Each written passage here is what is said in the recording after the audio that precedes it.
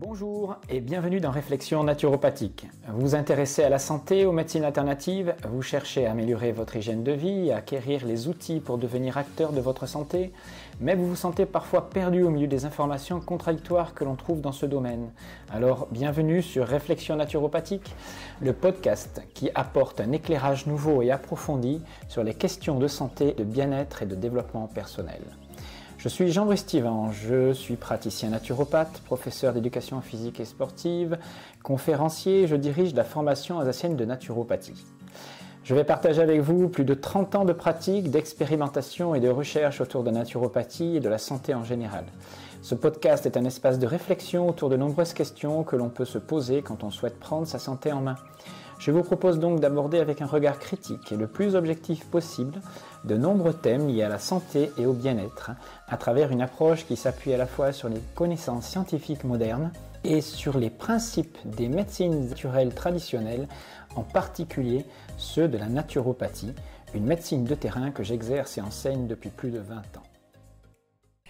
Eh bien, bonjour à tous, c'est Jean-Brice Stivan et aujourd'hui je vais aborder un thème qui va changer un petit peu par rapport à ce que je fais habituellement puisque j'aime bien expliquer que la santé ne dépend pas que de l'alimentation, que du contact avec la nature ou exclusivement de techniques comme l'exercice physique ou autre, mais dans ce numéro, je vais vous expliquer que la sécurité affective, qui est liée en grande partie au contact au moment de notre naissance et ensuite dans notre éducation, est un aspect très important qui conditionne notre santé future. Pourquoi nous avons besoin de contact physique? Pourquoi la santé dépend de nos relations, de la façon dont nous avons été accueillis en tant que nouveau-nés et pourquoi une éducation privée de contact peut-elle avoir des retentissements importants et en particulier celui de donner des pathologies comme des pathologies donc cutanées qui est l'organe du contact et aussi des allergies qui aussi touchent les muqueuses qui sont des organes basés sur le contact avec notre environnement. Alors je ne parlerai pas de ces pathologies dans ce numéro-là, mais on va se questionner sur les conséquences d'un accueil pour le nouveau-né qui aurait été raté et les manques que ça peut amener dans la vie future.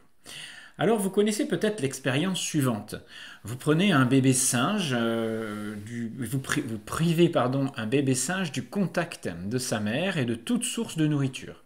Au bout de quelques jours, vous le mettez face à deux cages, contenant dans la première un plateau de nourriture et dans l'autre une fourrure de singe. Quel choix croyez-vous qu'il fera ? La fourrure, bien sûr, car les mammifères ont d'abord besoin de nourriture affective, c'est-à-dire de contact peau à peau pour grandir et évoluer en étant sécurisés.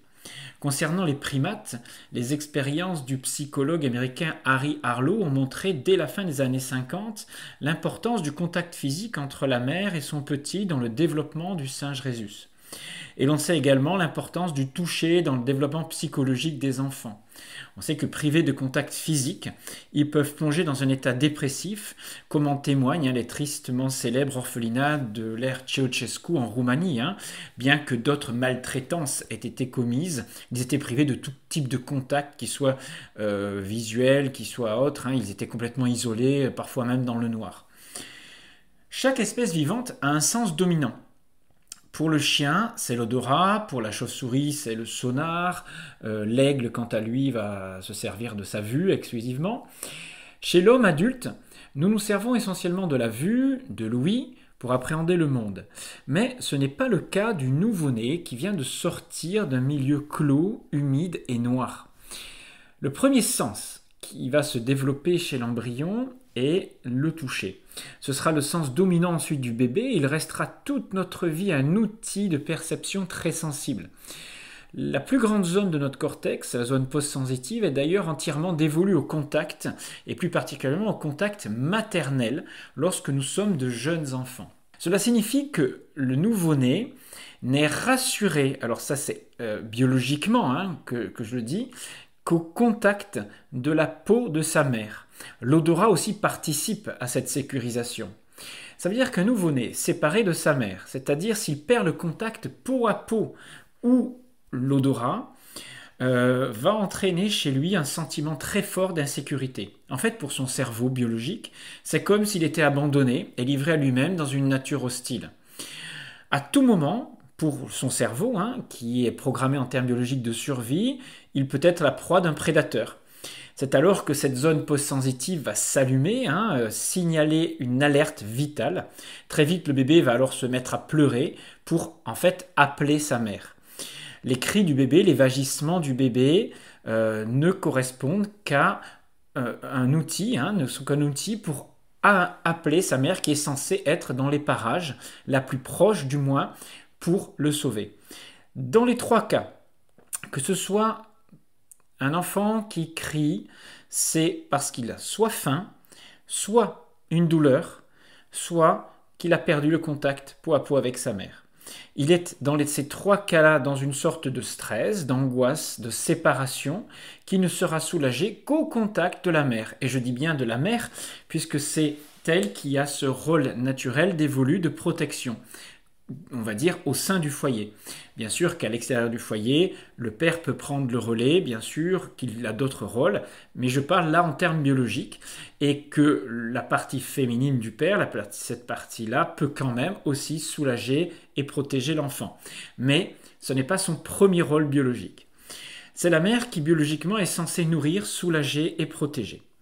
Donc, il faut un petit peu sortir de la période des années 80 où on nous apprenait qu'il fallait laisser pleurer les nouveau-nés, que les prendre de suite dans les bras, ça allait en faire des enfants rois, des enfants capricieux. En fait, le fait de ne pas sécuriser un enfant en le prenant dans les bras lorsqu'il pleure, c'est une forme de maltraitance aujourd'hui qui a des répercussions, on le sait, sur le développement psychologique de l'enfant, en particulier sur le fait qu'il puisse développer une certaine insécurité, une angoisse de vie. Une personne n'ayant pas été suffisamment sécurisée justement par le contact peau à peau avec sa mère risquera à l'âge adulte d'être la proie à des angoisses inexpliquées. Elles sont l'expression d'un besoin de sécurité affective non satisfait, mémoire d'une mère souvent trop distante quand nous avions besoin d'être rassurés. Alors, ça se vérifie aussi chez les animaux, chez le rat, divers travaux ont mis en évidence l'importance du toilettage et du léchage maternel sur sa progéniture. Plus les petits sont léchés après leur naissance, et moins le taux d'hormones de stress, comme la corticostérone, est élevé. Le toucher est le sens de l'amour et de la sécurité affective. Par le portage d'un bébé, un câlin, un massage ou des caresses, qui peuvent naître d'un échange amoureux, nous sécrétons alors de l'hormone, une hormone qu'on appelle l'ocytocine, qui est l'hormone de l'attachement. Cette hormone est aussi celle du lien qui nous rassure et qui nous sécurise sur le plan affectif tout au long de notre vie. Elle est d'ailleurs considérée comme l'hormone de la fidélité dans le couple.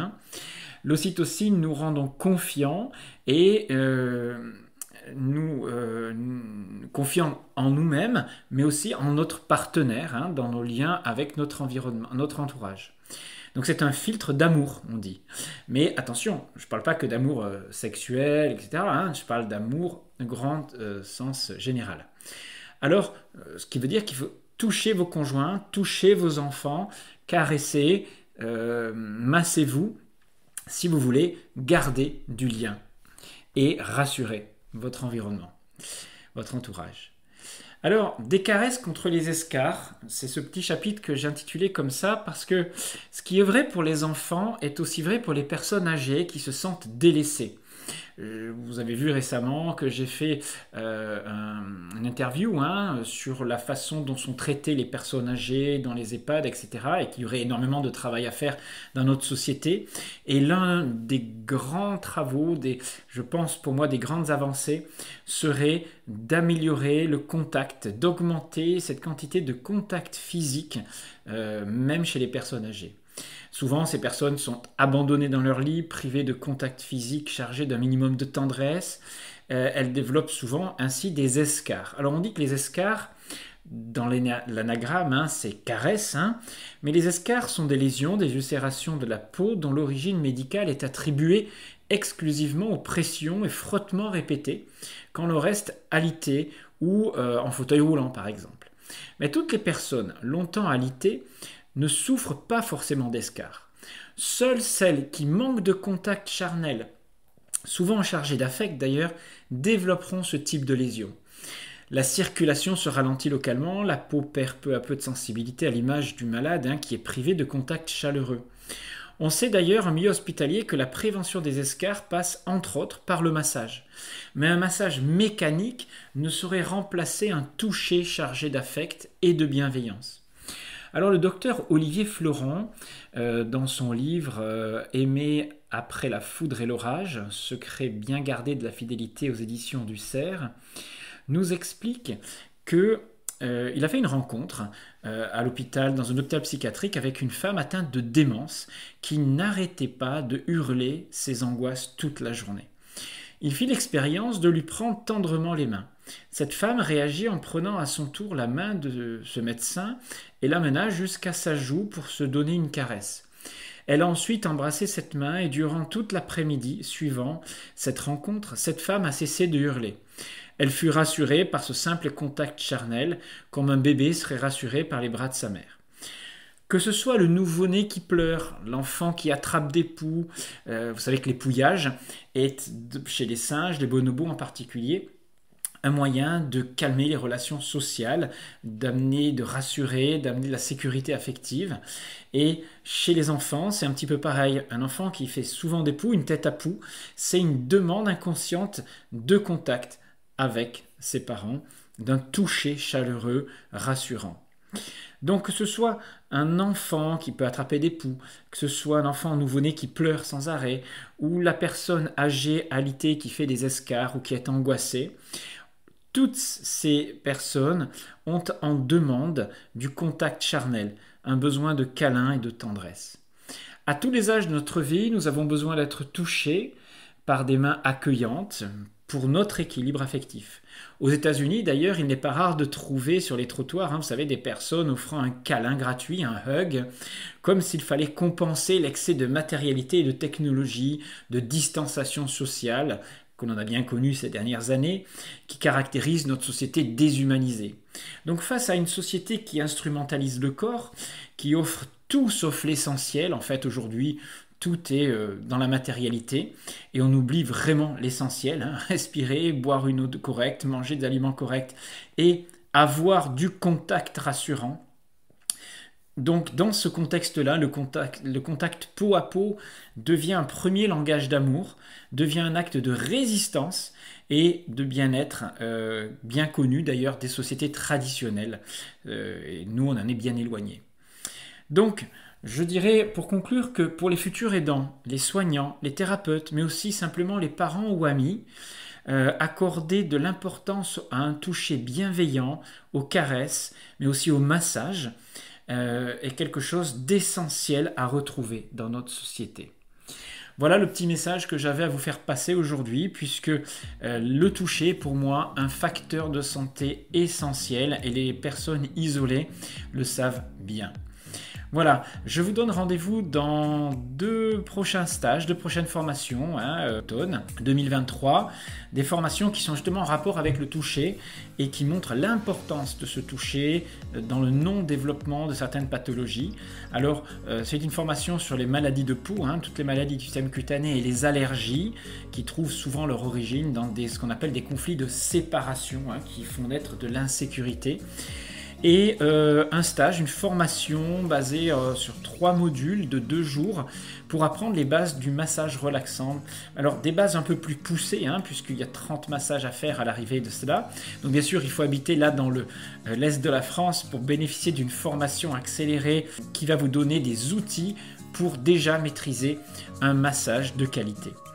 Voilà, je vous donne donc rendez-vous sur alsacenaturo.com si vous voulez avoir des renseignements sur toutes ces formations et bien d'autres que je vous propose aussi en visio ou audio à distance. Et je vous dis donc à très bientôt en vous remerciant d'être toujours aussi nombreux de me suivre. C'était Jean-Brice Stivan.